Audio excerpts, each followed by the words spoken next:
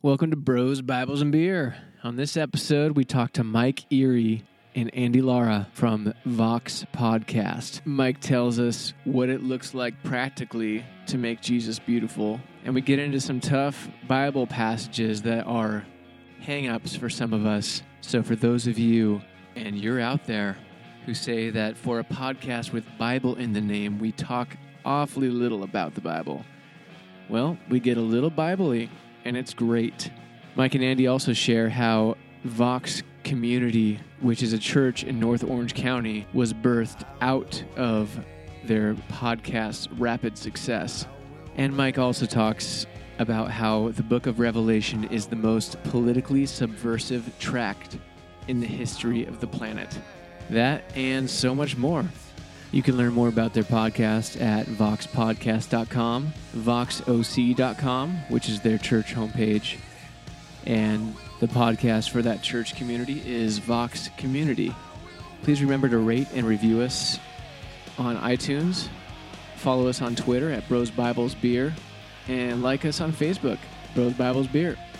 We really appreciate your feedback, and we look forward to hearing from you soon. Grace, peace, cheers. Well, no one listens to this, so I feel safe.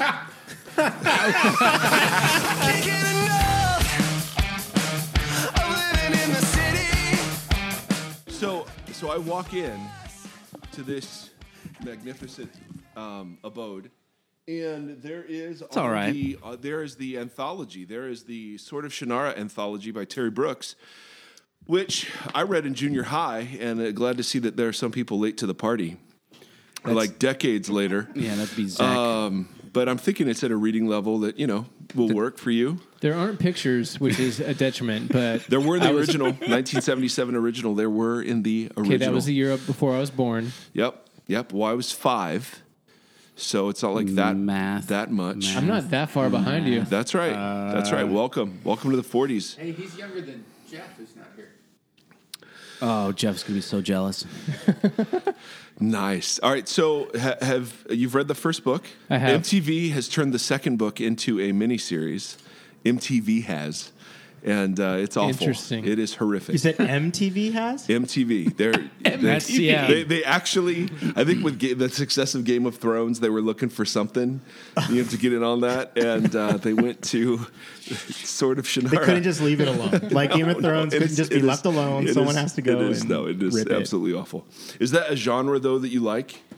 In general, I'm not well versed in that genre necessarily. The fantasy genre. Lord of the Rings, The Hobbit. Yeah, is standards. more my bread and butter. Standards. And that was one where we had dinner with a couple a long time ago, my wife and I, and they said, "You like Lord of the Rings? You might like Sword of Shannara." Yeah, that's like the difference between Country Time Lemonade and Crystal Light. Just dating ourselves right there. So which is which then? Well, the sword is derivative. It's the light version of the Lord of the Rings. That's what I would have guessed. Of course, absolutely. I'm totally with you. Yeah. Yes, very, very, very good. So, speaking of genres, does this include like the fantasy metal genre as well? Why not? Like Blind Guardian? Yes, Blind Guardian. Wow. Angel Wings, Manowar. How about Elvish Fire? Zach was an Elvish guy. He had that game, and I refused to play it. Fantasy metal, okay. All right, I like that. Oh yeah, I think you might be really into it. You know what? You'd probably love listening to it while you play Destiny. The Warlock. Oh, Destiny. Oh, I love Destiny. Does Mike? You play Destiny? Oh yeah. He mentioned it on one of the podcasts. PS4 or Xbox PS4. One? PS4. Ah, that's terrible. No, I know. I just, for the record, I've maxed out my light on 2 characters, beat the hard mode raid, challenge mode multiple times, and I would like to consider Did you myself. beat House of Glass? Of course, House of Glass, Vault of Glass. Vault of Glass. I was so close. Come on, Scott. Mike, you didn't let him finish. He was about to say Vault of Glass. Thank you. If yes, it's a vault is a form of house. Yes, I did. So yes, Destiny, PS4. I'm not giving you my gamer tag. I was a Guardian. I'm not on PS4, so I'm on the Xbox One. So you're safe. Okay, that's excellent.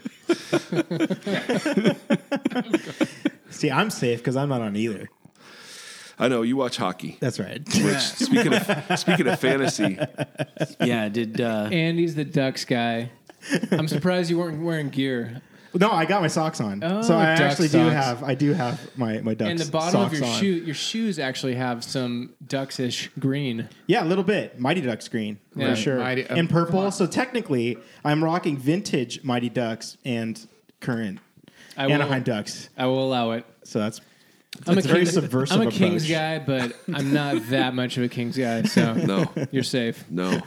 Is hockey going now? Oh, yeah. Okay. Oh yeah. Yeah, we're doing good. yeah. Kings The not so country much. is clearly captivated by the hockey Everyone's season. supposed to know that. I didn't even know. I didn't even know Yes. basketball started. Well, everything else going terrible. on. I mean, I'm about up to move in Canada. What? They have hockey there. Yeah, they got a lot of got a hockey. lot. They also have a little bit better of a government right now too. What? Oh, okay, shots fired. Yeah, but You're lucky Jeff's not here. Only for the next couple of months, and then everything gets better. True. January. Hey, Scott. Good one. Well done. Well done. Yeah. So I did listen to your most recent episode, or no? Yes, no. The politics, the reaction to the election. Yes. Was that on that night? That was the next next day. day. Next day. Yeah. So any thoughts right now? You guys pump that We're out. gonna record. We're gonna record tomorrow. Yeah. And I'm gonna ask Andy to get it out this week. Yeah. Okay. Because there's some time sensitive stuff. So yes, I read the most interesting article today from Vox magazine. Yeah. And We stole own our them. name. We Stole own our them. name. We're the parent. That's not your magazine? No, well, we're making a move once giving's up. It was on the ineffectiveness of telling people they're racists, and it was a fascinating article. We'll talk about tomorrow at our and that at came our from show. Vox. Right, but it was. Why am it I was- surprised? Like Seriously? I'm actually a little bit surprised. Yeah, no, it was phenomenal. It was literally it was a very sustained argument about how do you change opinions, and having progressives just complain about the racist, misogynist, xenophobic, homophobic middle America, that voted for Trump, does utterly nothing except cement their conviction that they're right in what they're thinking about the liberal media or the liberal elites or whatever. And so the article was about how do you actually change opinions, and so it was really, really fascinating. So anyway, we're going to talk a little bit about that.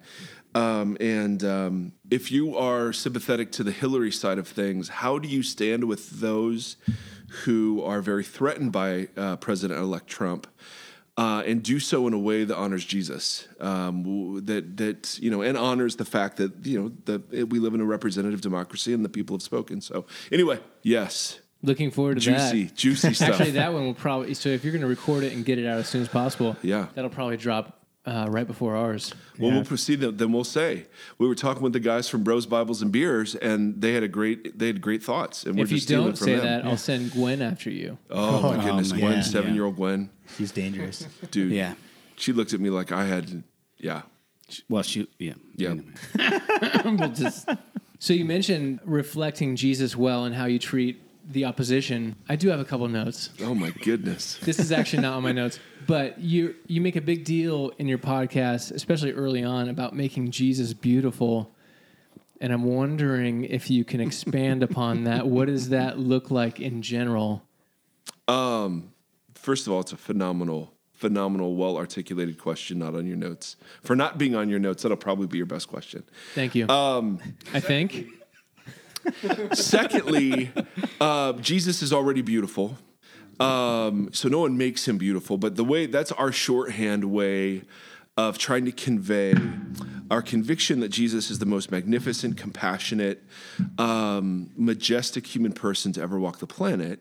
And that very often what Christians have done, we've either softened him to the point where he's just a mushy kind of moral teacher, or we've sharpened him to the point where he's the president of the conservative right, or he is he's the hater in chief and the judger in chief, and so we just want to resist all the false caricatures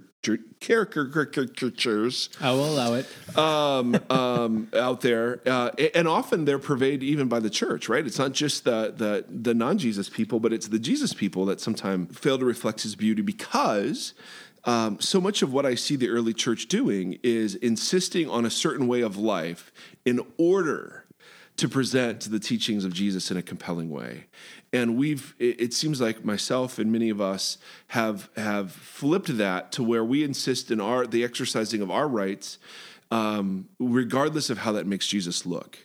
And so when the national narrative is 81% of evangelicals got Trump in office, he's our president, he's this, it's 81%. So 24%, evangelicals were 24% of the total votes cast. 81% of white evangelicals voted for Trump. So that's the cultural narrative. Is that's our candidate. That's our, and it was, as much anti-Hillary as it was pro-Trump, of course, but making Jesus beautiful for us is, how do you disentangle Jesus from the web of nationalism, militarism, consumerism, individualism, even the conservatism that has so dominated. So for us, it's how do you separate Jesus out from the subculture that's kind of grown up around him that we don't see reflected in the Gospels, even remotely. We see it reflected in church, but we don't see it reflected in the Gospels. Mm-hmm. We had this interesting conversation a couple days ago, actually, and I think I'd wonder what do you think about this? Because you brought up, like in our church, in our meeting on Tuesday morning, how you kind of said, hey, when I look at another communicator, another pastor, speaker, I try to pull out what are they trusting? Are they trusting the text? Are they trusting their story? Are they trusting their faith? Or are they trusting their wisdom? And you kind of shared how you always trust the text. Try to, and yes. You try to, and how your goal is to pull people back to the text, where often we see a lot of current pastors take the text and try to push it into the future. Right, it's right. We work hard, or not we collectively, but how a lot of folks try to make Jesus work. We try to fit him into applicable action that is relevant to our current culture, versus seeing how Jesus is beautiful and how are we convicted by what the text says, and how does that make us Andy, I actually. think that's really good, because what Jesus never did, ever, is give tips and techniques for spiritual growth. He never once gave principles for knowing God's will. He told stories, he painted pictures, he subverted the Roman nationalism and the Jewish nationalism of his day through his enacted table fellowship, through his enacted healings and miracles. I mean, he was just so freaking compelling precisely because he didn't do what so many of us preach that he did. Yeah. Namely, we're helping people. I saw one advertisement for a church, and I love church, part of the problem. But it was how did they say it? Literally the advertisement was lessons for better living. That was their message, lessons for better living. What's wrong with that, Mike? Well, that'd be awesome if that's what Jesus did, as opposed to Oprah and Deepak and all of the spiritual gurus of today. No, Jesus actually deconstructed what life meant and was intending on doing something far more radical than just enhancing ours. So I resist the impetus in the church that I've been a part of to package Jesus in a way that makes sense to modern ears, because modern ears are bent towards pragmatism, individualism, and consumerism. Whereas I think the more compelling picture is to hear Jesus the way his first century contemporaries would have heard him, which is a far different story. Yeah. Did you have something, John? No. Andy. Hey, Andy, we want to do something that probably Mike has never done for you. Okay. Just give you a platform. Just go for it, Mike. What's on your heart, Andy? Yeah, Andy, just go for it. This segment is called Andy's Heart. Andy's Heart. That big bear of a heart. Yes. Andy Bear. Oh, man. Well, my heart right now is just really, I just want to say to everybody that we just launched a Patreon account. And right now, if... oh, my goodness. Your donation blesses you. Your donation blesses you. And you're going to send them a cloth or something, right? I tried to vote. No. I tried to vote this week, and my car blew up. Who's going to pay for that? On the way. Who's going to pay for that? They are. Is that a true story? That's a true story. No, he did mention it on the podcast. Let me just say this. The gift we give at the $5 level is so freaking ridiculous. I just $4.95. It's yes. Our first yes to Patreon was $4 a month. $4. They didn't even want any of the rewards for $12 a year more. So they inputted their own $4 a month. Yes. Is that what happened? It's like screw you guys. So what's I don't want your categories. I saw that. I was thinking. How do I avoid the incentives? How do I avoid the incentives? Because the That's last right. thing I want is a gift from you guys in my mailbox. Be on the Seriously. Facebook. yeah, or it'd be known among known our on the Facebook Facebook community. Can you give us a community taste? group. What is the $5 bonus? Well, I can't tell you what it is. Okay. It is. All I can say is it's It's ridiculous. amazing. And you have Yeah. to go to patreon.com/ Whatever. Vox Podcast. Okay. Sure. Sweet Andy Bear's I doing knew it. Mike would know.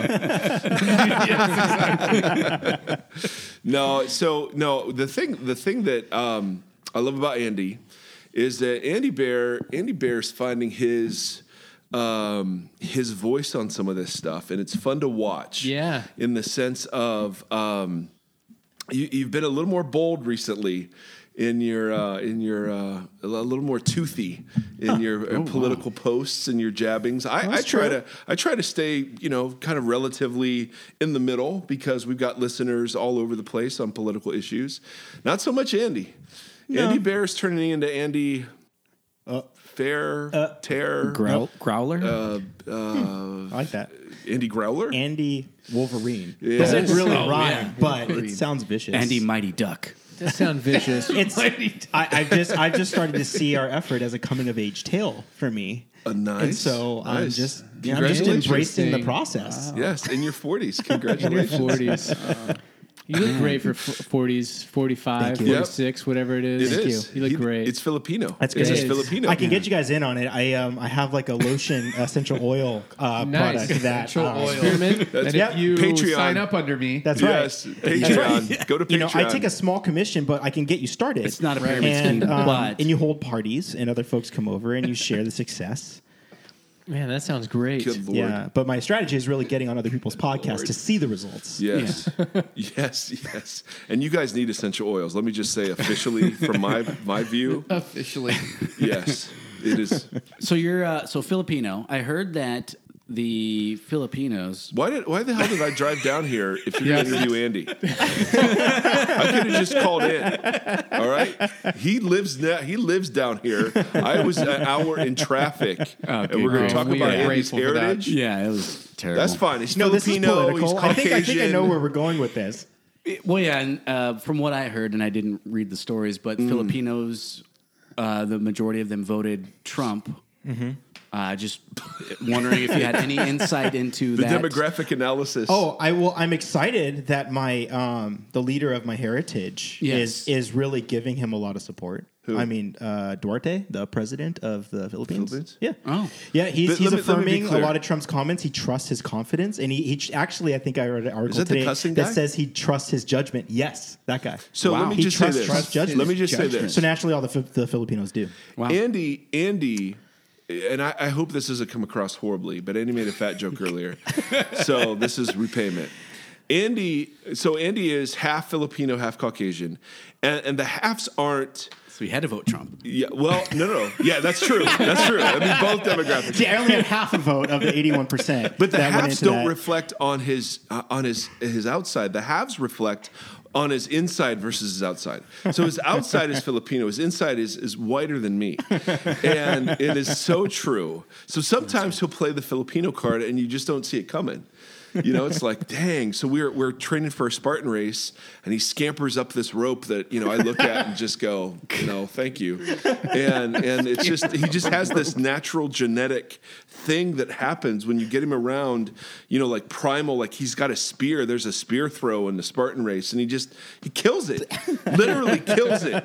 He knocks the little box we're throwing at off the tree, and he's like, hey, is this good? So Looking for affirmation from Papa.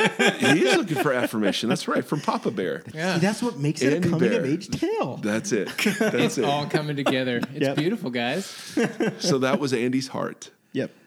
That was a moment of Andy's heart. This has been. Very confused.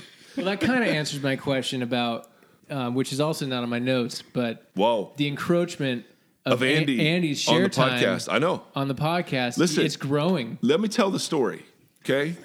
So I know. So I go to Andy in October of 2015, and I say, "Hey, can you just show me how to do a podcast?" Okay. I'm sure he got scared. He's like, "Oh no." No. He said, "Oh, I'd love to. I'd love to show you how to do one." And then all of a sudden, he sits in the room while I'm talking. And then he sets up 2 mics and starts talking in reaction to my talking. And then, so when he was dialing up the Patreon stuff, here's what he does. This is so emblematic. See, he looks so nice. He one of the rewards was a special message from Mike and Andy. And I'm like, Andy, who the hell wants a thing from you? From you. This is the Mike Erie podcast. What are you doing, Mike? This is not Mike and Andy's podcast. This is the Mike Erie. Your job was to show me where to press play, and you've taken it over. And people encourage him. People encourage it because Andy is so nice, or he's perceived to be nice. And The same way that Trump's going to win, so am I. See? Do you see? It's a usurping. Yeah. Wow. What are you looking up right Is there? it subversive? It is totally Man, subversive he is on my subverting kingdom. the subversive. Yes. No, it's. What do you call that? That sub. I don't know. Subversing? Deep versive. Yeah. Now, how long have you guys been podcasting? A little over a year. Okay. Okay, so we started around a similar time. Yeah. And has anyone tried to take it over? We have had some Okay. Interlopers that. Yeah, that's who why come I'm back here. from overseas Yes. and then just drop in. Just well, drop in. it's not really overseas. I mean, it's over land. Oh, it's just right, only South right. America. Technically connected. Oh, Yeah. where was it? Peru.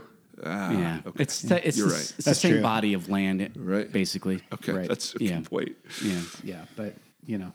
I like that. All right, so you guys know the struggle. The struggle is real. The struggle is real. Yeah. And, well, actually, I never got a chance. We've been doing this now for 20 minutes, and welcome to the podcasting lower class. You Is this what it is? This Yes. is Is what this it what looks it feels like? Yeah. Well, Southern Orange County lower class. True. Yeah. Lower Right, class in right. Southern Orange County is different than lower class anywhere on the planet. Yeah. Correct. Possibly. Yes. But you guys, your podcast is firmly entrenched Magnificent. in the top 200 of Christianity, which is a dense. There's It's a dense. lot of. That's dense. I'll be honest. There's a lot of bullshit in that top 200. Oh my Lord. You can say yes or no, or you don't have to. I don't want Oh, to put no, you in that there is. position. Okay. I mean, So can we get you on tape saying there's a lot of bullshit in the top 200? Oh, it is awful. We're just chasing Osteen, man. We're just yeah. we're all chasing Osteen. Dude, well, now we're just chasing the Harry Potter guy. The Harry Potter. Oh, I think Harry it's, Potter guy. yeah, well, I the guess that's religion and spirituality That's category. spirituality, That's yeah. Christianity is Harry Osteen. Potter Osteen. guy. Joyce Wow. Meyer, Stephen Furtick, Driscoll's up there. Yeah. Bell. Rick Warren's up there. You can't get over them. You know, it's like the hemorrhoids; they just keep coming back. If you back. had to banish one of those, Yes. one of those. That's a great question. if you had to banish one of those to Andy. the prison of Azkaban, Oh, nice Harry Potter reference. To who be would it tortured by be? Dementors. Yes.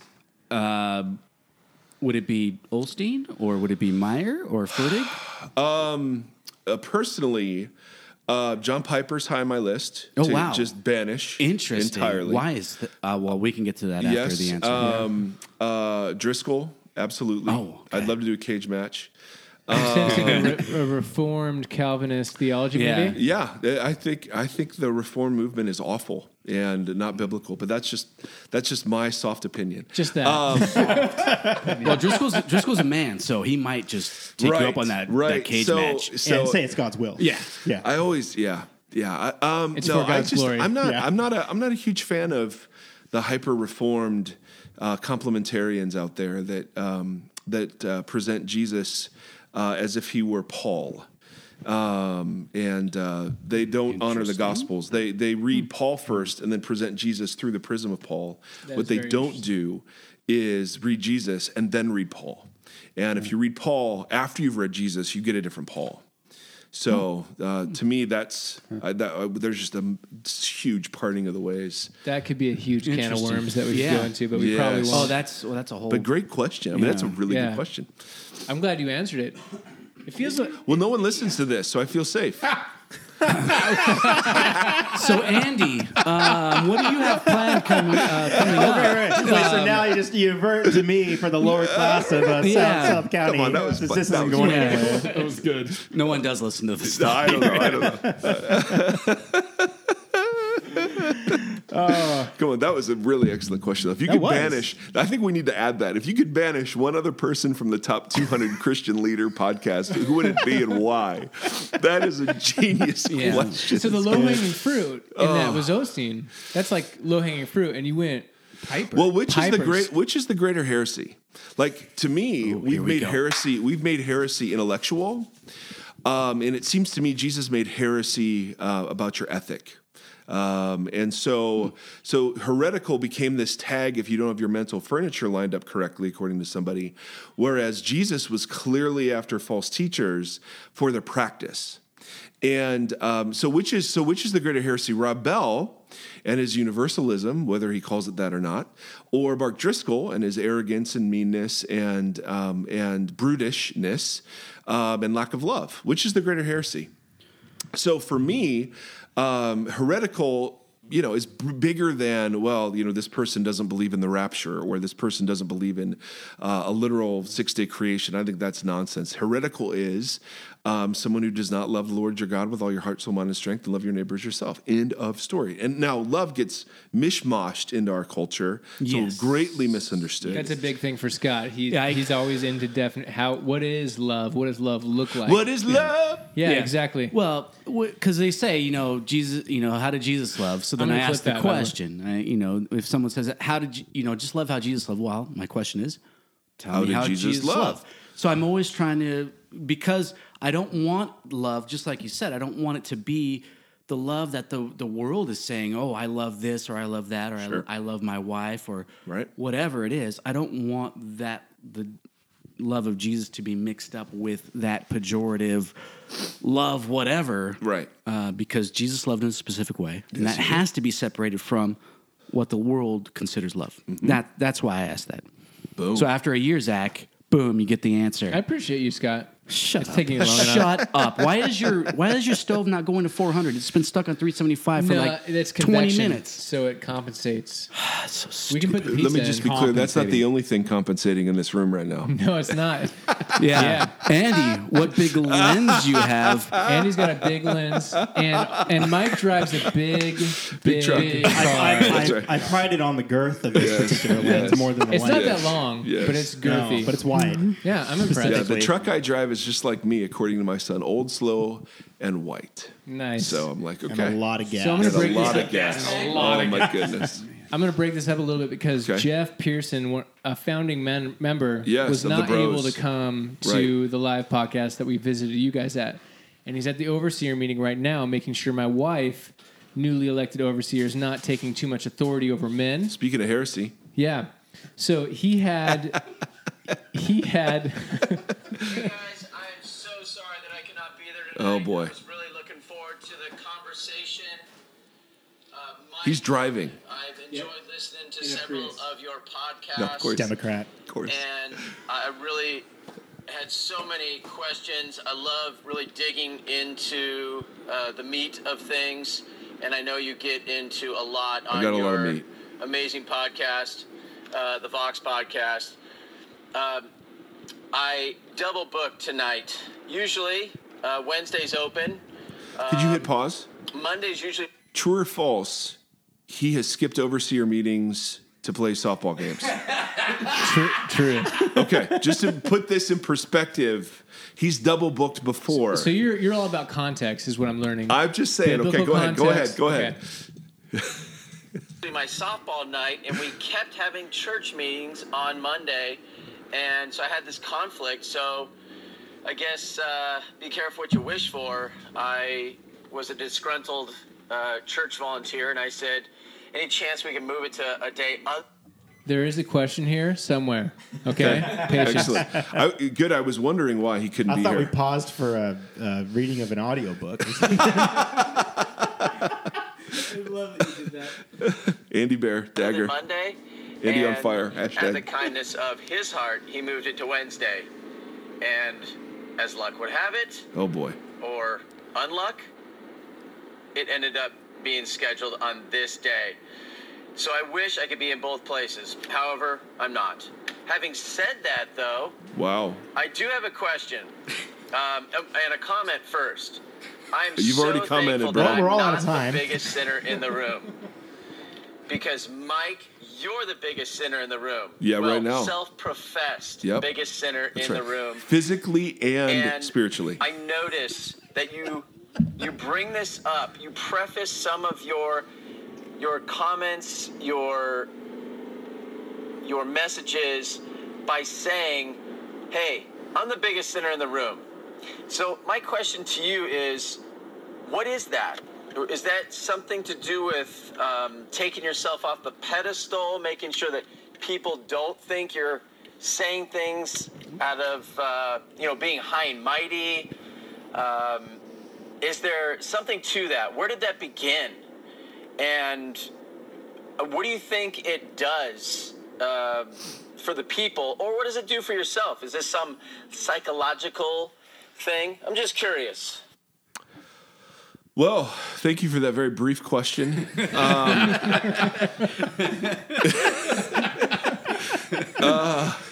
We love you, Jeff. Hey, come here and say that to your face. That's right. Why is it always got to be about fat jokes? I don't understand. Well, Jeff, or a Jefe, if I could use the Espanol. That couldn't be more Spanglish than anything else I know. That comes from one of our very earliest podcasts, and so if you'd have listened to them all instead of a few, you would have realized that. No, just kidding. Secondly, here's what it does to me. Jesus, one of the operative principles of Jesus' life, or life in Jesus, is the no judgment factor. And so he has this very famous saying, do not judge lest you be judged. Do not condemn or you will be condemned. What Jesus is outlawing there isn't something we call discernment, which is the separating of things into helpful, not helpful, aligned with the kingdom, not aligned with the kingdom. But rather what Jesus is referring to is the separation of people into the sheep and the goats, the good and the bad, the righteous, the unrighteous. And we know that's what he's referring to, because when he talks about the condemnation, he's outlawing the kind of judgment that condemns. And one of the teachings that goes along with the judgment teaching is if you go to correct your brother or sister, Jesus says, make sure to take the 2x4 out of your own eye before you remove the speck of dust in your brother or sister's eye. In other words, in the process of following Jesus, we are to regard our sin as a 2x4 and the sin of another as a speck of dust. Paul, even in his writings, talks about him being the least of apostles, as the one who persecuted the church. Or he will say, Jesus Christ came to save sinners, of whom I am the worst. Now, Paul will also boast about his religious credentials under the Jewish law. So what he's saying there is that, and I pick up on it, is I'm the only inside I know. I'm the only motives I know. I'm the only heart I know. I'm the only brain I know.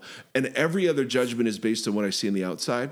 And it's the move from seeing something on the outside to rendering a verdict about someone's inside that Jesus is outlawing. So for me to walk around with the conviction, to me it's a spiritual discipline that's just as important as prayer or Bible study.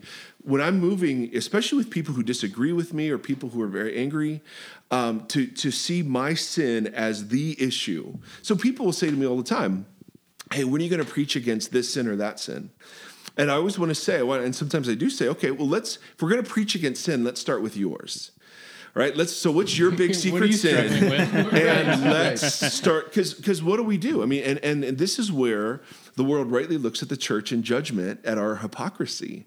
And says, it's so fantastic. You guys are totally condemning the sins that none of you struggle with. How many conversations are we going to have about homosexuality compared to how many conversations the American church has about greed?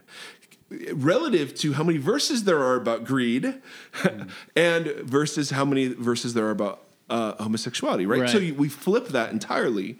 So to me, that is one of the most important spiritual disciplines I've ever grabbed a hold of, especially in a public space when you're dealing with people who disagree, who are taking shots or whatever, to say, to view myself as the biggest sinner in the room means to walk in with humility and kindness rather than, focusing on your issue. Right. That makes sense. Well, all this time I thought it was, as soon as I'm done with joke. my own sin, a fat joke. You're right. You didn't let me finish. All this time I thought it was a fat joke. it is. I will say, looking around, I am the biggest sinner in the room. And usually I'm just recording with Andy. So quite literally, I'm double the sinner he Right. is. Well, I'm not a literalist. Scott probably sees it double as the age. literal. That's right. That's right. No, that's a great question. Hefe. Thanks, Hefe. All right. What else you got in the notes, man? I got plenty more, actually. I'm glad you asked, Mike.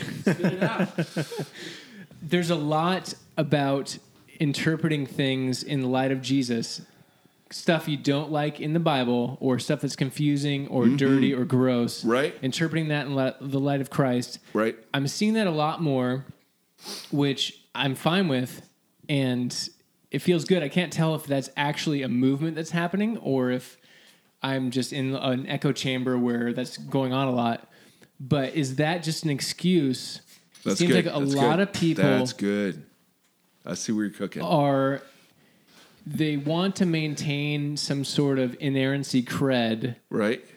while moving to this interpret some of those difficult passages in light of Christ. Right. Whereas I'm at the point now, finally, where I can say, why can't we just say they had a bad interpretation of God in Right. certain parts? Right.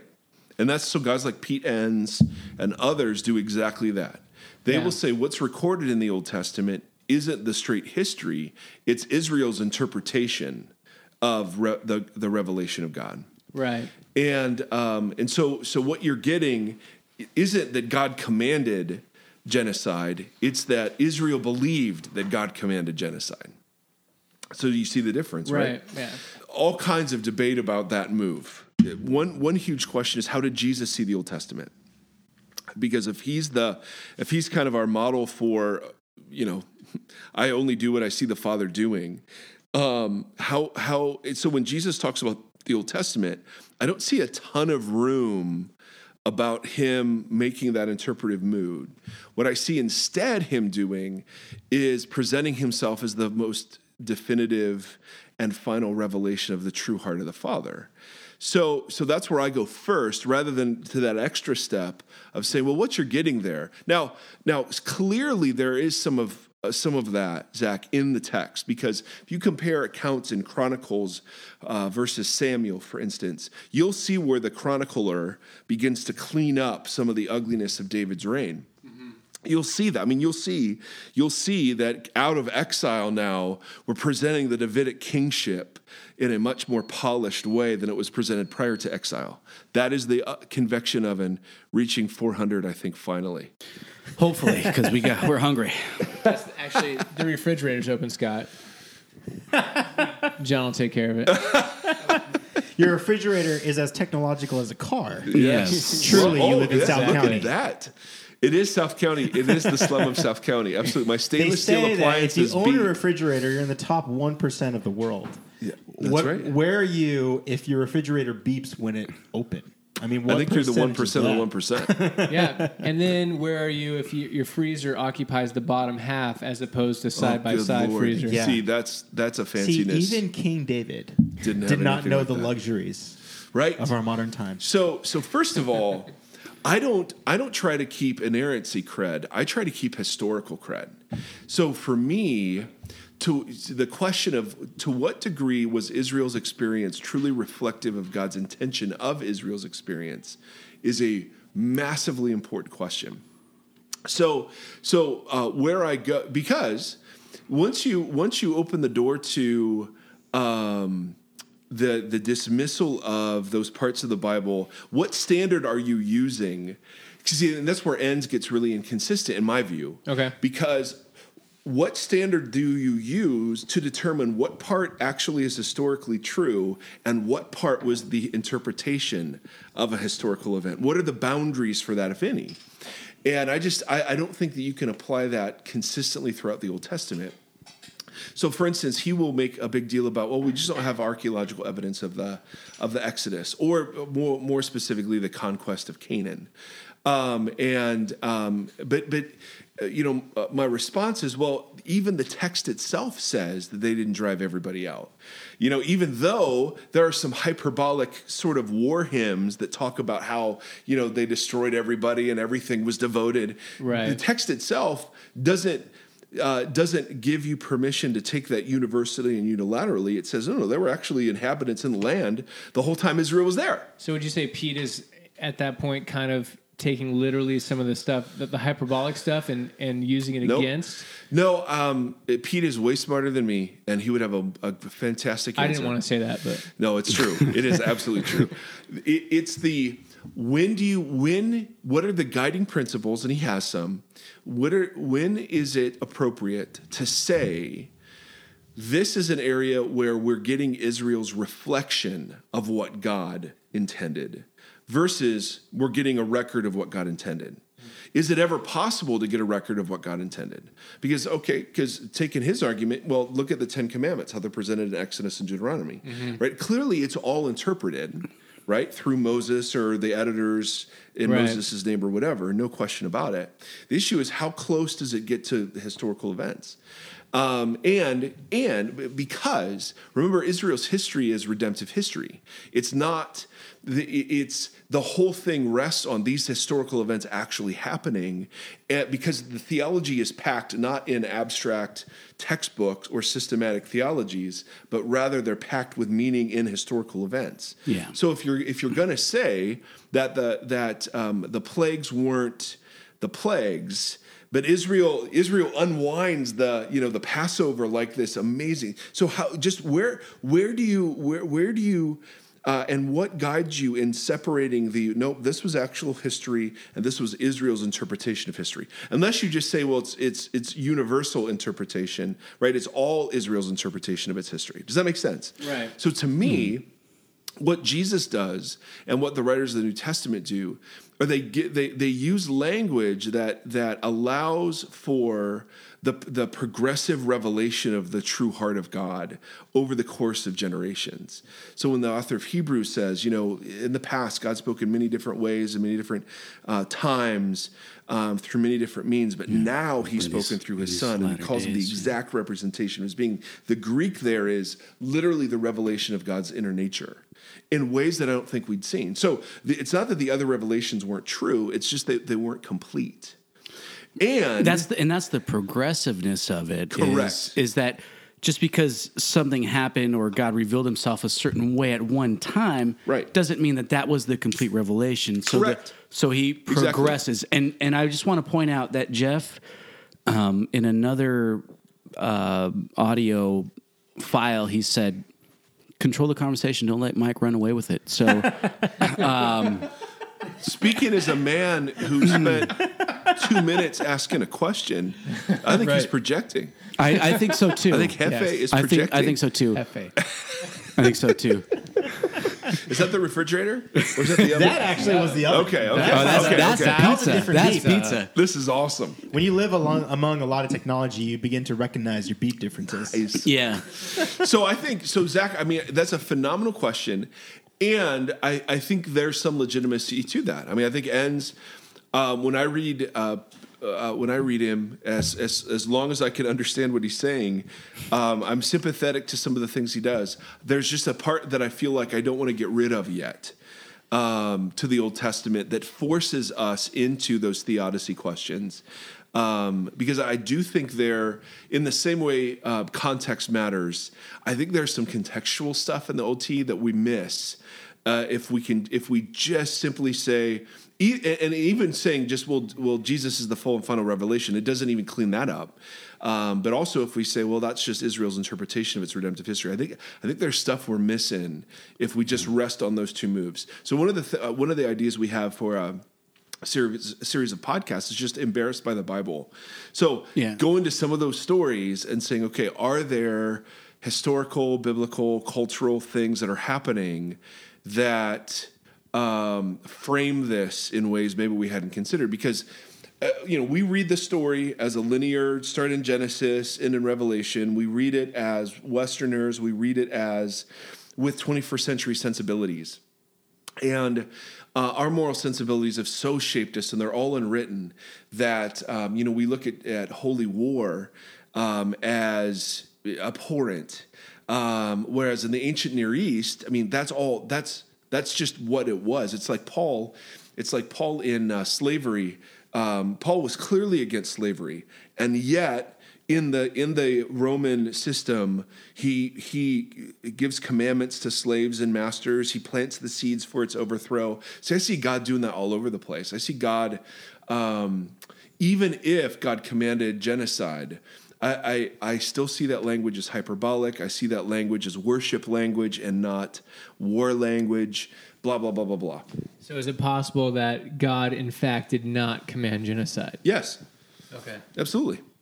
Absolutely. Not in the way we define it. Right. Correct. And again, so much comes down to that word devote, that English we translate into devote. So they devoted these things to God.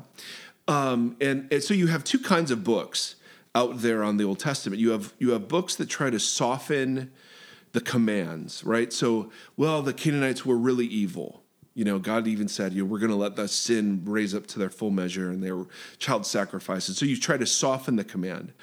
There's another set of books that say, no, there's context. It's like when you look at the 10 Commandments, they're not 10 commandments. They're called the 10 words. But what were they? That's bridal contract. So Israel saw the 10 commandments as a ketubah, a bridal contract that Israel says yes to in Exodus. When they say, yes, we will do everything you command, they're saying yes to their husband. And they immediately broke. Exactly. And they're unfaithful. But notice, what was the first command of the 10? Love the Lord your God. You shall have no other gods before me. Yeah.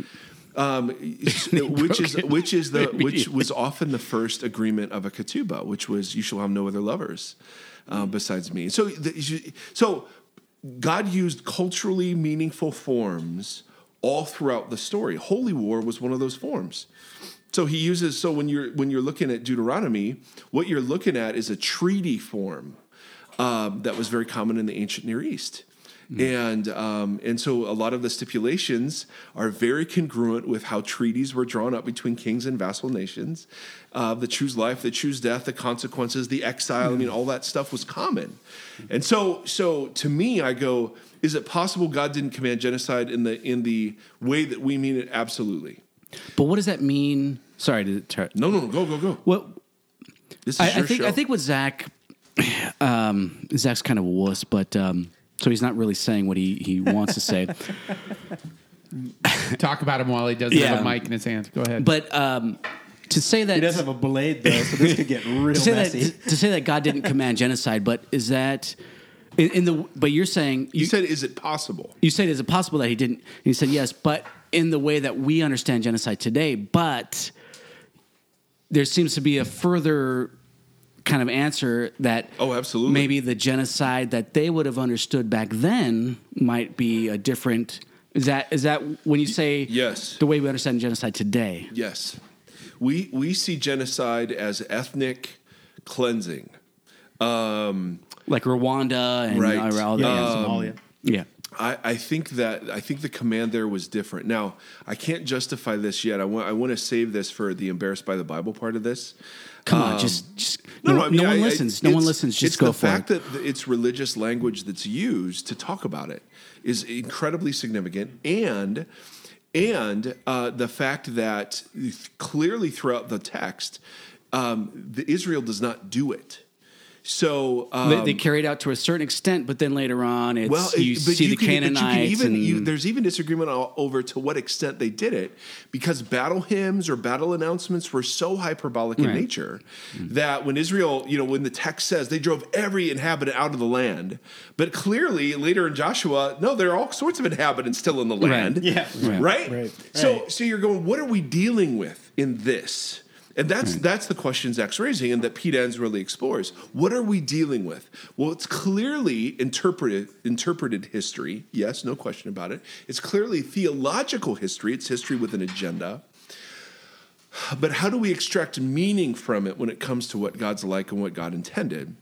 That's the big question. Whether or not God actually commanded the genocide in the first place, I think, would be the main thing. Yes. Because if he did command it and they didn't carry it out, then it's, okay, well, they messed up. Mm-hmm.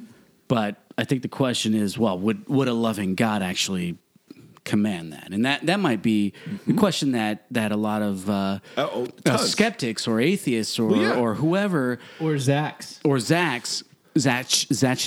yes, depending on how you spell it, that they would have questions on would a loving God actually command that in the first place. So, but and then other people, am I right in your face? Yes. Some other people might say, well, if the record is that God commanded it, is the record wrong?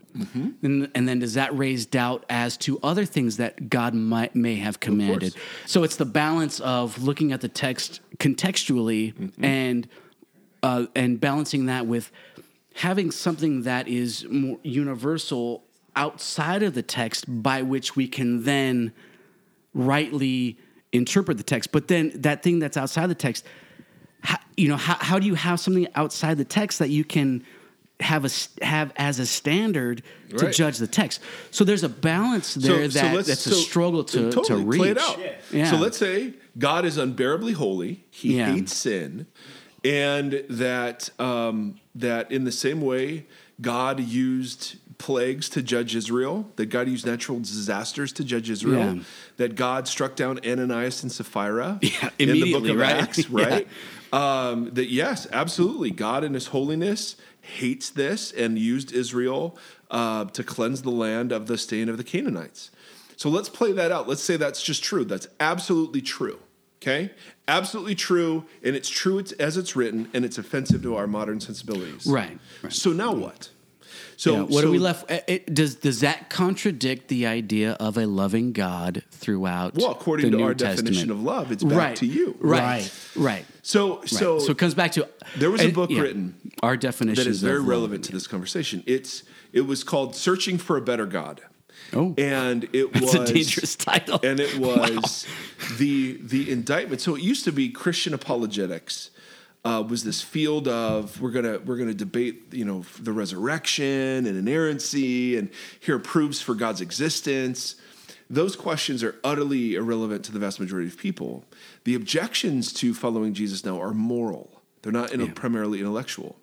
They're moral in the sense that following Jesus makes you a worse person than a better person, right? So this is one of the first times that argument's ever been made because the early church was so compelling in its public witness.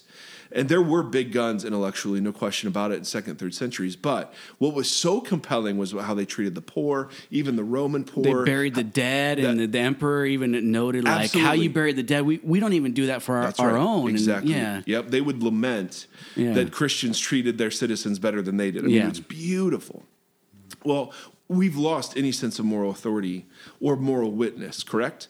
So now the indictment against God is, listen, we all know slavery is wrong. God should have eradicated it. We all know war and genocide is wrong.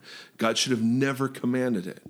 So the issue becomes, if Jesus were walking around, it would be a fascinating conversation, because how do you reconcile, love your enemy and turn the other cheek with commanding genocide? Yeah, that's my big question. So let's just play it out. So let's say God commanded it.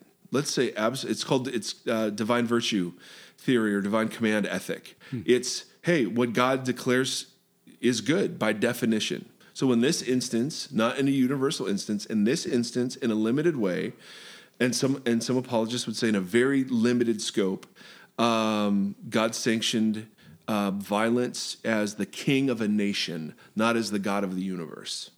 So as the king of a nation, because again, he was Israel's king at this point, and he was over a geopolitical entity, that he sanctioned violence, and he fit their conception as the warrior fighting on behalf of his people that every other culture of the day would have had. Okay. Does that still negate the beauty of Jesus of Nazareth? Does my faith rest on me putting that together, or does my faith rest on the beauty and majesty of Jesus? Right. So even if I can't soften any of that, I still go, I'm a fan of Jesus. I don't know how to put it together, and I'm still in. Yeah, because even before you get to that point, when Moses went up for 40 days and they created, Aaron created the golden calf, Moses comes down. sees him worshiping the golden calf. But then God says, well, okay, because you did that, you immediately broke covenant. Now people have to die. And so he said, all right. Who's gonna step up? Essentially, who's gonna step up and who's for me? Yeah. So the Levites step up, and then 2,000 of the people, the chosen people of God. I think it was more. Maybe No. Well, maybe even more. Yeah. No. It's 3,000. 3,000. And there's an interesting correlation to then what happens on the day of Pentecost. That 3,000 are added to the correct. Yeah, right. So that's a meaningful number. Yeah. But so even the same 300. Right. Resurrected.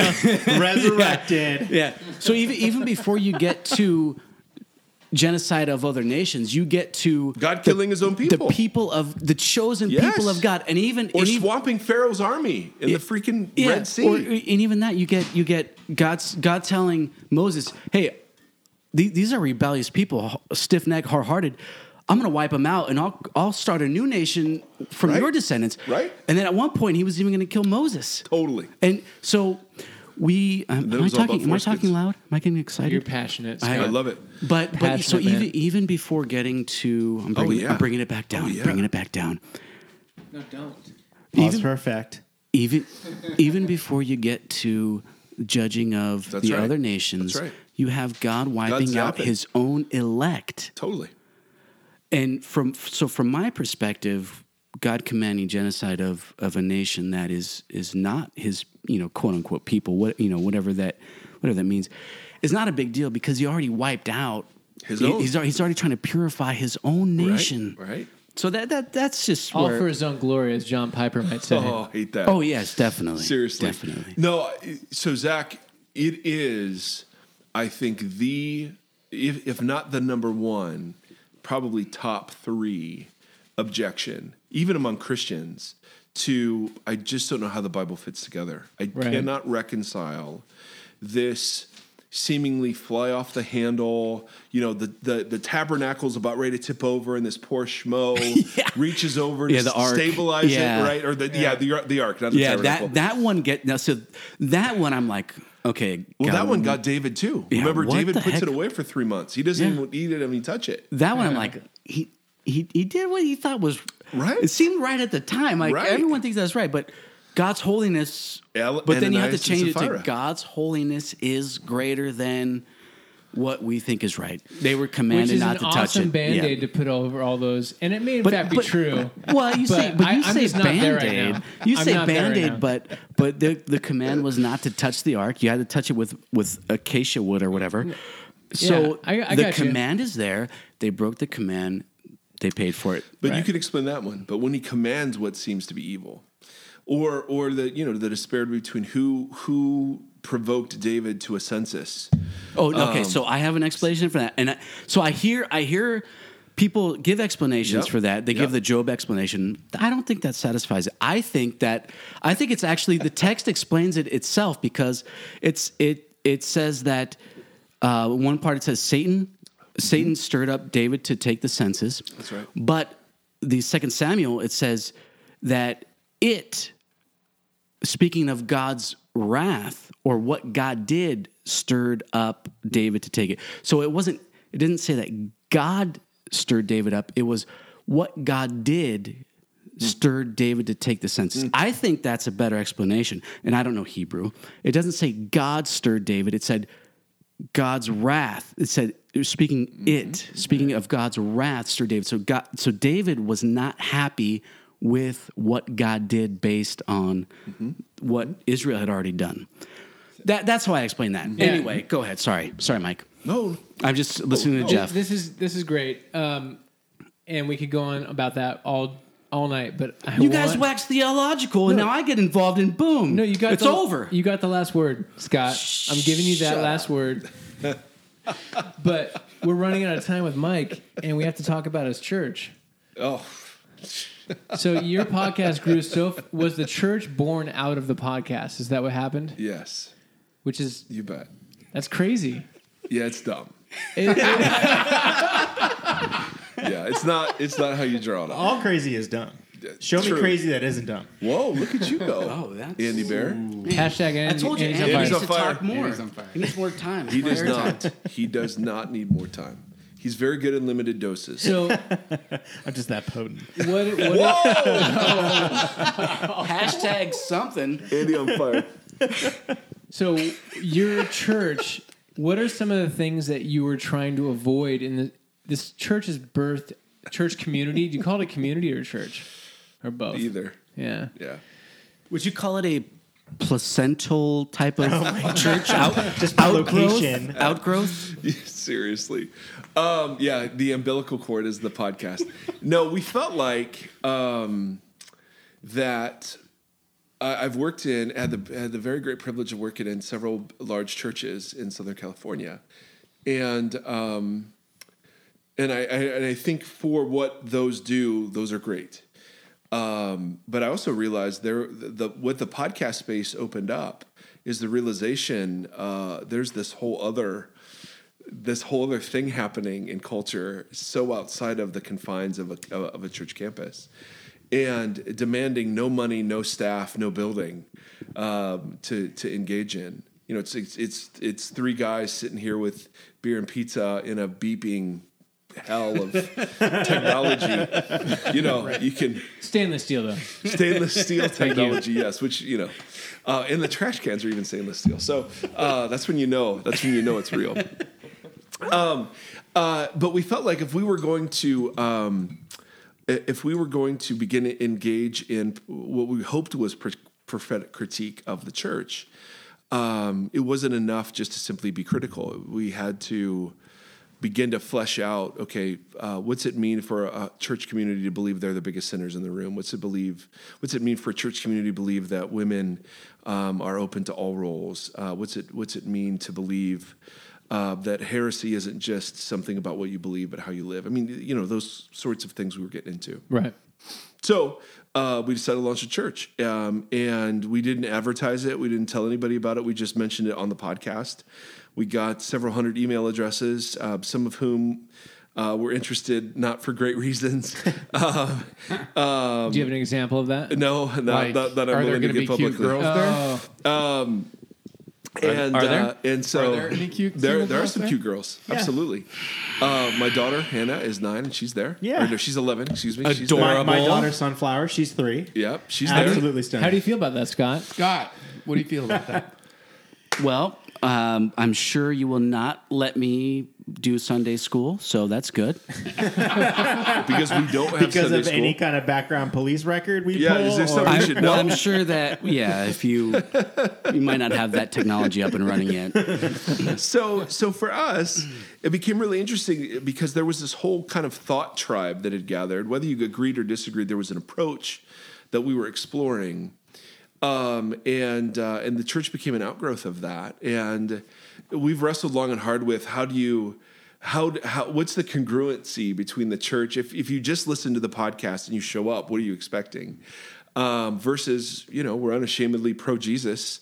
And we think following him leads to flourishing, and so you know we sing songs, but we've experimented with a whole bunch of stuff that, you know, at least in my experience, maybe not in others, has been very refreshing.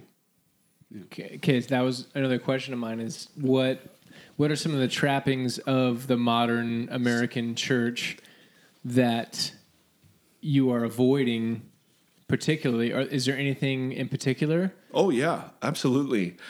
Andy, jump in. Reformed theology. So is that something that you're like not only trying to avoid, but actively moving away from? Well, our podcasts have been critical of it. Okay. So Yeah. the church isn't built on that at all. Right. No. So let me speak of the positives that indict the negatives. So we are tagged for Vox as safe to belong. And we believe that most churches have a great theology of allowing people to be in process, but not a super great practice of that. And so for us, the metaphor of a table and Jesus eating with sinners. So we practice something called open communion, which is fairly controversial in the circles I've run in, namely that anybody can come to the table and partake in the bread and the cup. We highly encourage doubting and questioning, and so we. So I'd be welcome there. Then it sounds like. Oh, you would be because you're raising phenomenal issues. Yeah. You might be disqualified for other reasons, but just for that, His it'd be great. wife being You haven't done the background check yet. True. And so we have people texting questions all the time, and that's no big deal. But we don't do a series on it, but we do it every week, and we do the questions based on what was taught last week. And a lot of the questions are from a very skeptical, non-believer sort of point of view, which is phenomenal. That's so awesome. we want to normalize.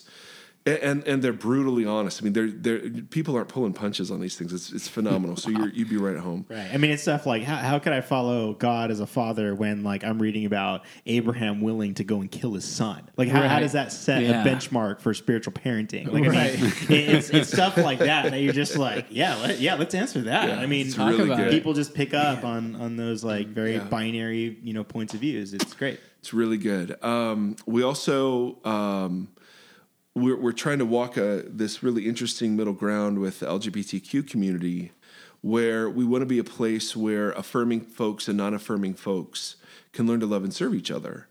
And so we've got folks that are radically anti-gay marriage, and we've got folks that are married to the same sex, and they're sitting at the table with each other. And so what's that mean and look like? And we've got the natural questions of why aren't you just condoning their sin? And then we've got some very progressive folks saying, well, how come you're just not all the way affirming? And so it's really interesting. And we've got some of our we've got a gay man who said, I've been to affirming churches and I just don't like them because they make their affirming stance the most important thing. Interesting. Right. So we've gotten criticized from both sides, but we also get... Which means you're probably finding a sweet spot? Maybe. Well, that I think that just goes to show you teach the truth, and if people don't like it, they go somewhere else. But you have to stay... You have to teach the truth as you see it. Right? I mean, that can't... Yep. But you can't be accommodating to everybody. No, but we do think... and this is where we depart pretty dramatically from folks. We think it's grace before truth. We don't think it's grace and truth. Interesting. So, because that's what table fellowship represented. It was the pre-acceptance of people prior to their repentance and prior to their believing. To the point where Jesus would be criticized for condoning their sin because of his association with them. Tax collectors, prostitutes, right. sinners. Yeah. So we think, so when we say safe to belong, that's what we mean. We pre-accept folks and allow them to come to the table because we see that obviously embodied in Jesus and enacted in Jesus. So, and who knows what happens when people get brought into the orbit of the scriptures and the Spirit and the community of faith. We don't know, who knows what God will do. Because all we're, if you look at somebody and you say, okay, they're married and they're gay. You're looking at one snapshot of one tiny part of their life. You're not aware of a prequel. You're not open to a sequel. You've just rendered a judgment that has either closed them off or opened them up. We have massive refugees from the sexual confusion of our culture. What's the church going to do with them? Do they have to accept our sexual ethic in order to follow Jesus? Is that a deal breaker? So to us, these are massive cultural questions. So part of the space we're trying to inhabit, back to your question, is a space that makes a lot of room for tension, paradox, ambiguity, mystery, and process.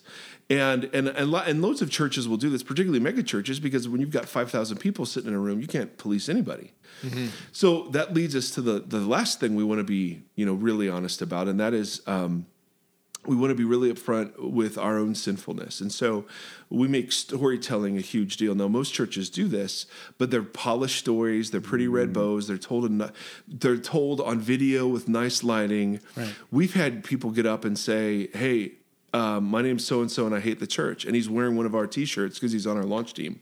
Like people who launch the church are people who hate church. Yes. My name's David. Our first story was, my name's David and I tried to commit suicide last February. Wow. My name's so-and-so. I struggle with self-righteousness. My name's so-and-so.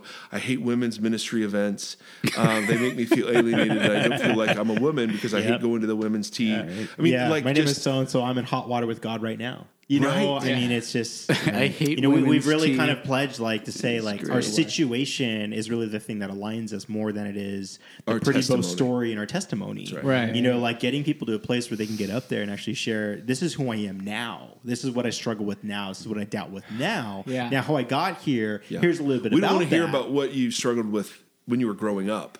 We couldn't care less. Right. We're really interested in what's happening now. That's so beautiful. That's one of the things we've touched on a few times is authenticity is a big buzzword right now. Mm-hmm. And I think our church does it better than most probably, but there's Wait, this are you just being transparent with me? He's not. He's talking about what he thought I'm about talking 2 about weeks the ago. past. I'm not talking about right now, Andy. So Yeah, careful. Because So transparent in the past. We're still working on the future. But there is this danger, and I've mentioned it before, of talking about authenticity as opposed to actually being it. So you talk about Correct. something that happened in the past maybe, That's right. and how you've overcome it, and then everybody looks at you, wow, man, they're so real. Right. You're just thinking, no, they're not. That's not real. That's like, right. Well, and think about that's the past. right, and think Yeah. about even the stories we tell as preachers and teachers. Right, they're always victories. They're never. I mean, I'd kill for it. Like I went to my elder board when I first became pastor at this very large church, and said, "Hey guys, I need you to pray for me on Mondays because if I'm going to binge on porn and carbs, it's going to be on Monday." And you could have just like the awkward silence that came out of that. You meant corn and carbs, Yes, right? yes. Now the downside of the authenticity movement, of course, is that what invites us out of that? What invites us out of our junk? And so there has to be in that a robust view of sanctification that God, yes, of course, welcomes us to the table as we are. Of course. There's a prequel that brought us to here. Of course. But God, what being loved and being united with Christ means, there's a forward movement through that, and not just the staying in that forever. And so, for us, we built the church on 3 things that we try to embody in the podcast. Number 1, the church should be the safest place to talk about anything. We just think if we're people that believe in the reality of sin, we should never be surprised. If we're people that believe in the reality of redemption, we should never give up. Correct? Amen. End of story. We should be the one crew of people who is not surprised by the extent of human depravity. We have hope. We should just be the Yes. one, and we should be the one crew of people that never give up. Yeah. Never give up. Because if evidently you can live your whole life, be next to Jesus on a cross, and open your heart to him, and you're in. So none of us embody that sort of radical hospitality to people.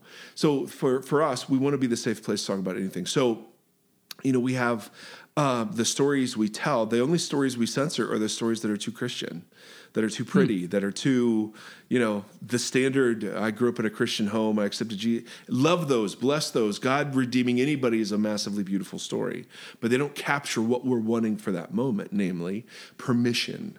To bring your real doubts, your real sin, your real junk to the table, not so that it just gets affirmed and blessed and, hey, we'll be here next week, but so that it gets brought into the light and that Jesus will then begin to heal, to restore, to break through, to whatever.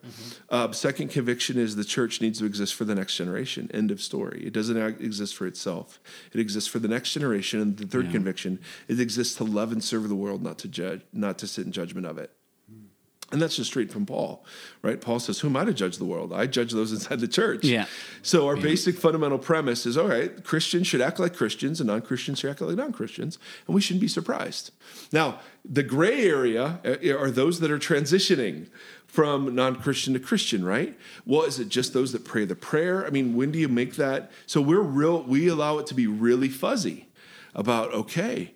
And that's why, when a believing wife and her atheist husband comes to the table and the atheist husband takes communion for the first time in their marriage and the wife weeps in response to that, Do we think Jesus is pissed because the guy didn't do a moral inventory of his own sin? No, we think Jesus is He didn't say the right words. He didn't say the right words. What about his view of the Trinity? So, I mean, all of that stuff matters. See, all of it matters. We're not saying, I think theology is hugely important. What you believe about the world radically affects how you interact with it. But we've relegated believing only to the intellectual sphere. So that our churches are full of people who profess faith but don't have it, who profess belief and don't ever embody it. And so to me, American Christians don't need more education. They don't need more Bible studies. They don't need more Greek studies. They just obey what you know. And what will then open up for you is something far more radical than any Bible study will ever give you. So that's just a bit about... That's it?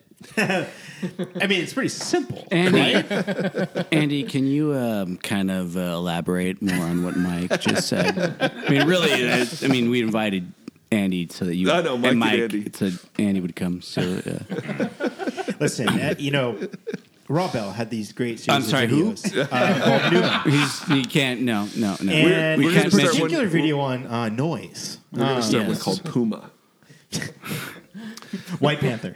Yes. Yeah, With real bits of Panther. that's right. Is that a So you thing? know it's real. That's Anchorman reference. 80%, it works 100% of the time. It's made with bits of real panther. Yes, so you know it's real. Sorry, I don't. That smells like pure They just gasoline. fist Andy on bumped at fire. each other. Oh, that is pungent. Stings the nostrils. Wait, can I do one? Yes. Yes, I want to be on you. Wait, but we're all here. I like lamp. Who are you talking to? Not you guys. I think I just killed somebody. Christina Applegate.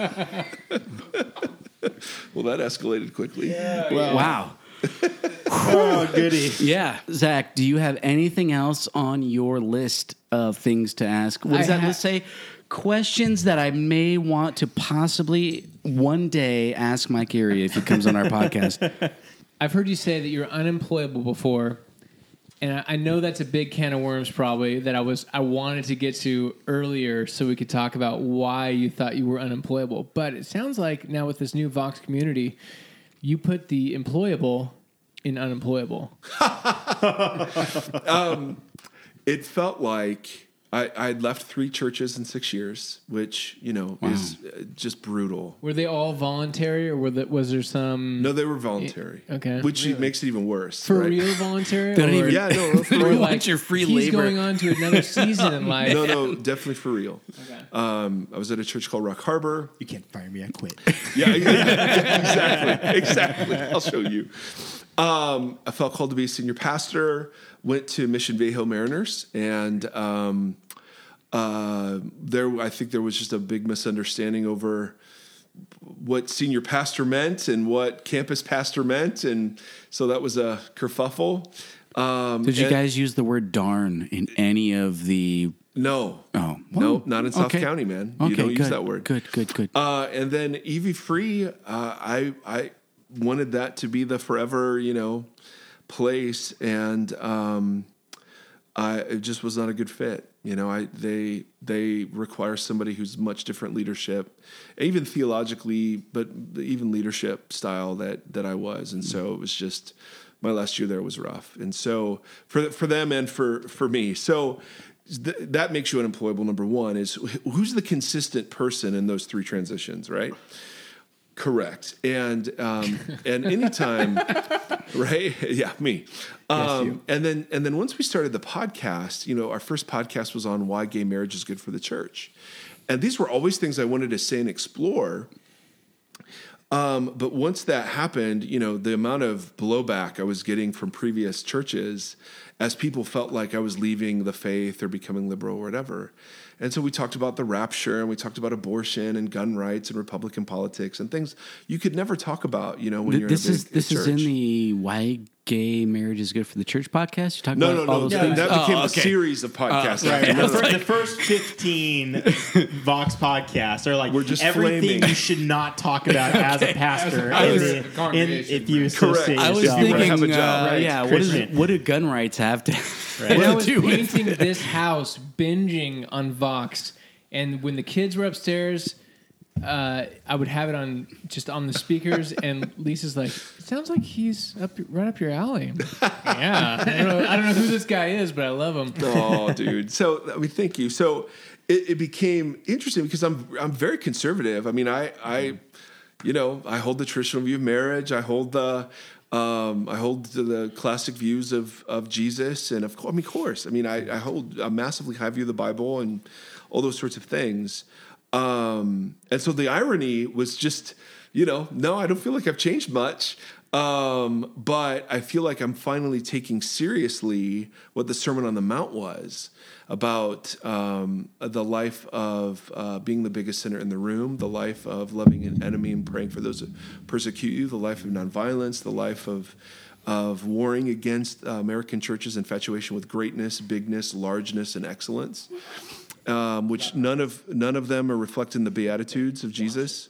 So you just go, I don't know.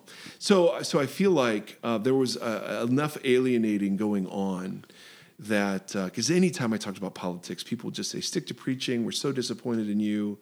We're thrilled you left our church because you're just a poor leader. Blah, blah, blah, thrilled blah, blah. you left our church. Oh, yeah. I mean, just... wow. Right. Oh, man. On your way to becoming a libtard. Yeah. Right, libtard. I got that. Wow. Thank you? Question mark? So it's so funny. So anyway, so that was the unemployable. That was the unemployable bit. But the church plant thing didn't come from that. There were still some churches that would have, been foolish enough to invite us in. The church plant thing came from what we felt like the podcast was teaching us about the church. Right. Namely that you don't have to have at least in Evie Free's case, we had a 20-acre facility and a $9 million budget and 120 staff. Wow. And you'd reach, 3,500 people a weekend. And when you're podcasting and again, of course, there's a difference between a church community and a church gathered in a podcast, no question about it. But the vast majority of people, the churches would go for the teaching; they weren't going for anything else. Right. And if you can podcast for free and reach, we're reaching tens of thousands of people, it just flips the script, right? And so, what is a mega church now? Is it our church is 350 people, and that's who shows up. Not big at all. I've never preached to crowds that small, but when we've got 40,000 people downloading, you just go, okay, how big's our church? I don't know. You're striking a chord. Wow. Right. That's an amazing number, though. You said $9 million budget. Right. Mm-hmm. You're reaching 3,500 people a week. Right. It was like we kind of summed it up to like maybe it's about with live streaming included. It's maybe the same 8,000 people every month. Right. Yeah. You do a free podcast, right? And you reach 40,000+ people. And think about where you're that is insane. And think about where you're reaching them. You don't need a building. Car, right? It's in their world. They're going to work. I drive. I commute to work 3 hours a day. 3 hours a day. Bragger. See, I can listen to podcasts 3 hours a day. And preachers would kill. Man. See, that's the thing. Preachers would kill to have people engaging with them beyond Sunday. So yes, we do a podcast that's just a record of the story and the teaching of our little community. But this is the one, that has been the front door in ways we never expected. Yeah. Where we're hearing from folks all over. I mean, you guys know. We're hearing from all over the world. Well, we got a couple of countries. Yeah, but still, I mean, it's just. It's Have you shocking. heard of India? It has 1 billion people. True. We've got two of them. In India? We've got 2 of them. Yes.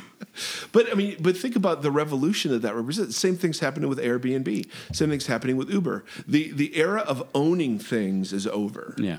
The era of utilizing things and interfacing, that's what's interesting. So how does a church work in that sort of world? So for me, the table that we celebrate every Sunday, I need that. I need to see flesh and blood taking the body and the bread, and the blood. I need flesh and blood to saying the words over me, and I need to engage in corporate worship, whether that's liturgy or whether that's hearing a story or whether that's singing.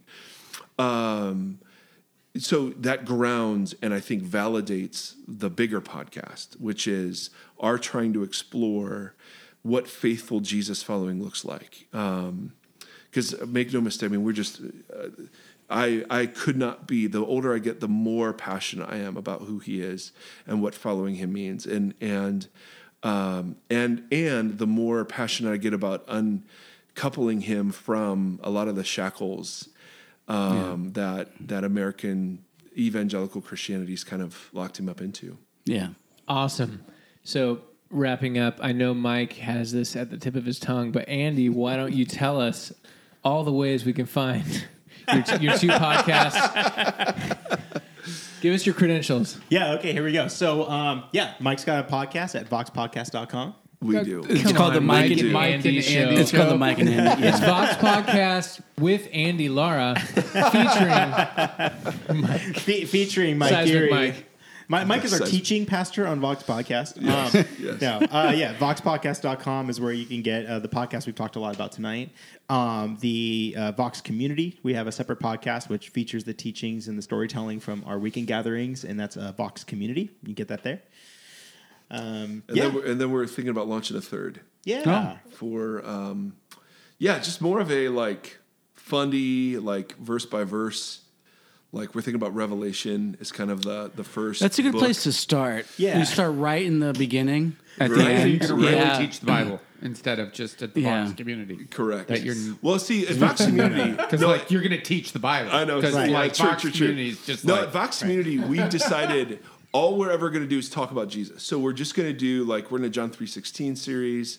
All we're going to do is preach from the Gospels, because the kinds of people that come, we just want to put Jesus on display every week. But there's this, all this other tech stuff that's out there. So we're thinking about, we are going to at some point for which donors? Our Patreon donors. Yep. Ooh. We're going to do verse by verse through Revelation. And then maybe... Wow. Yeah, you're working on an ebook. I mean, we got some stuff coming. So Right, and the we're packing Revelation it out. stuff, you said something, I'm going to let you go. Mike's got to go, I'm family sorry. commitment. But you said Revelation is the most subversive. tract ever written in the history of the planet. Politically subversive. Thing, absolutely. Rome was a woman, Roma, The whore. the goddess Roma, and now she's the whore of Babylon. Really? I mean, unbelievable. They controlled the known world. It just and the economic prophetic witness against the way Rome practiced her economics, the Caesar worship that was borrowed from to now be applied to Jesus, ridiculous. So you're saying it may have been understood and applicable to them more so than the modern American good church. Lord, yes. Well, even the book even says that. Yes, it even says, "Blessed are the ones who hear and understand and the take words of this heed." prophecy," which was written to people in the first century. So, yes, the most misunderstood book because it's the most Jewish book. So not only it's doing two things at once. It's recapitulating the entire story of Yahweh and Israel around Jesus of Nazareth on the throne with Yahweh, and it's politically subversive against Rome at the same time. It is one of the clearest, for me, proofs that the Bible was inspired, because there's no way someone's that good. So did you get all the stuff, the details deets. out? Yeah, that's Andy? it. If you're interested in checking out the church, it's voxoc.com. And So we have voxoc.com, Yep. which is the Vox Community Mike, Podcast. go again. Mike is learning as Andy speaks. and what's- voxpodcast.com. correct. And your Yes. Twitters. Tweet. Yeah, good the Lord. Twitter's the Vox Podcast, and also just at Mike Geary. Well, get out of here, guys. Thank you. Thank Hey, you. Yeah, guys. thanks a lot for Thanks a coming lot. out. Thanks for having us. No, you guys are awesome. Give us the benediction you do at the end of your podcast. Absolutely. You ready? Yes. All right. To all dozen of you that are listening, may Jesus take the wheel. Amen. Amen. Hey, thanks a lot, Mike. Thanks, Andy. You got it. Oh, that was so fun, you guys.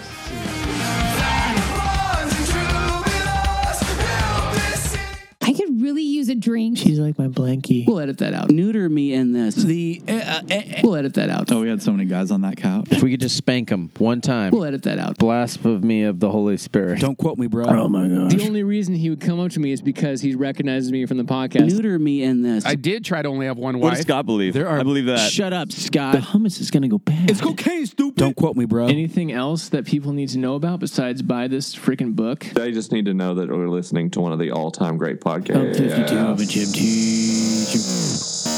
Gym teacher. I'm a gym teacher.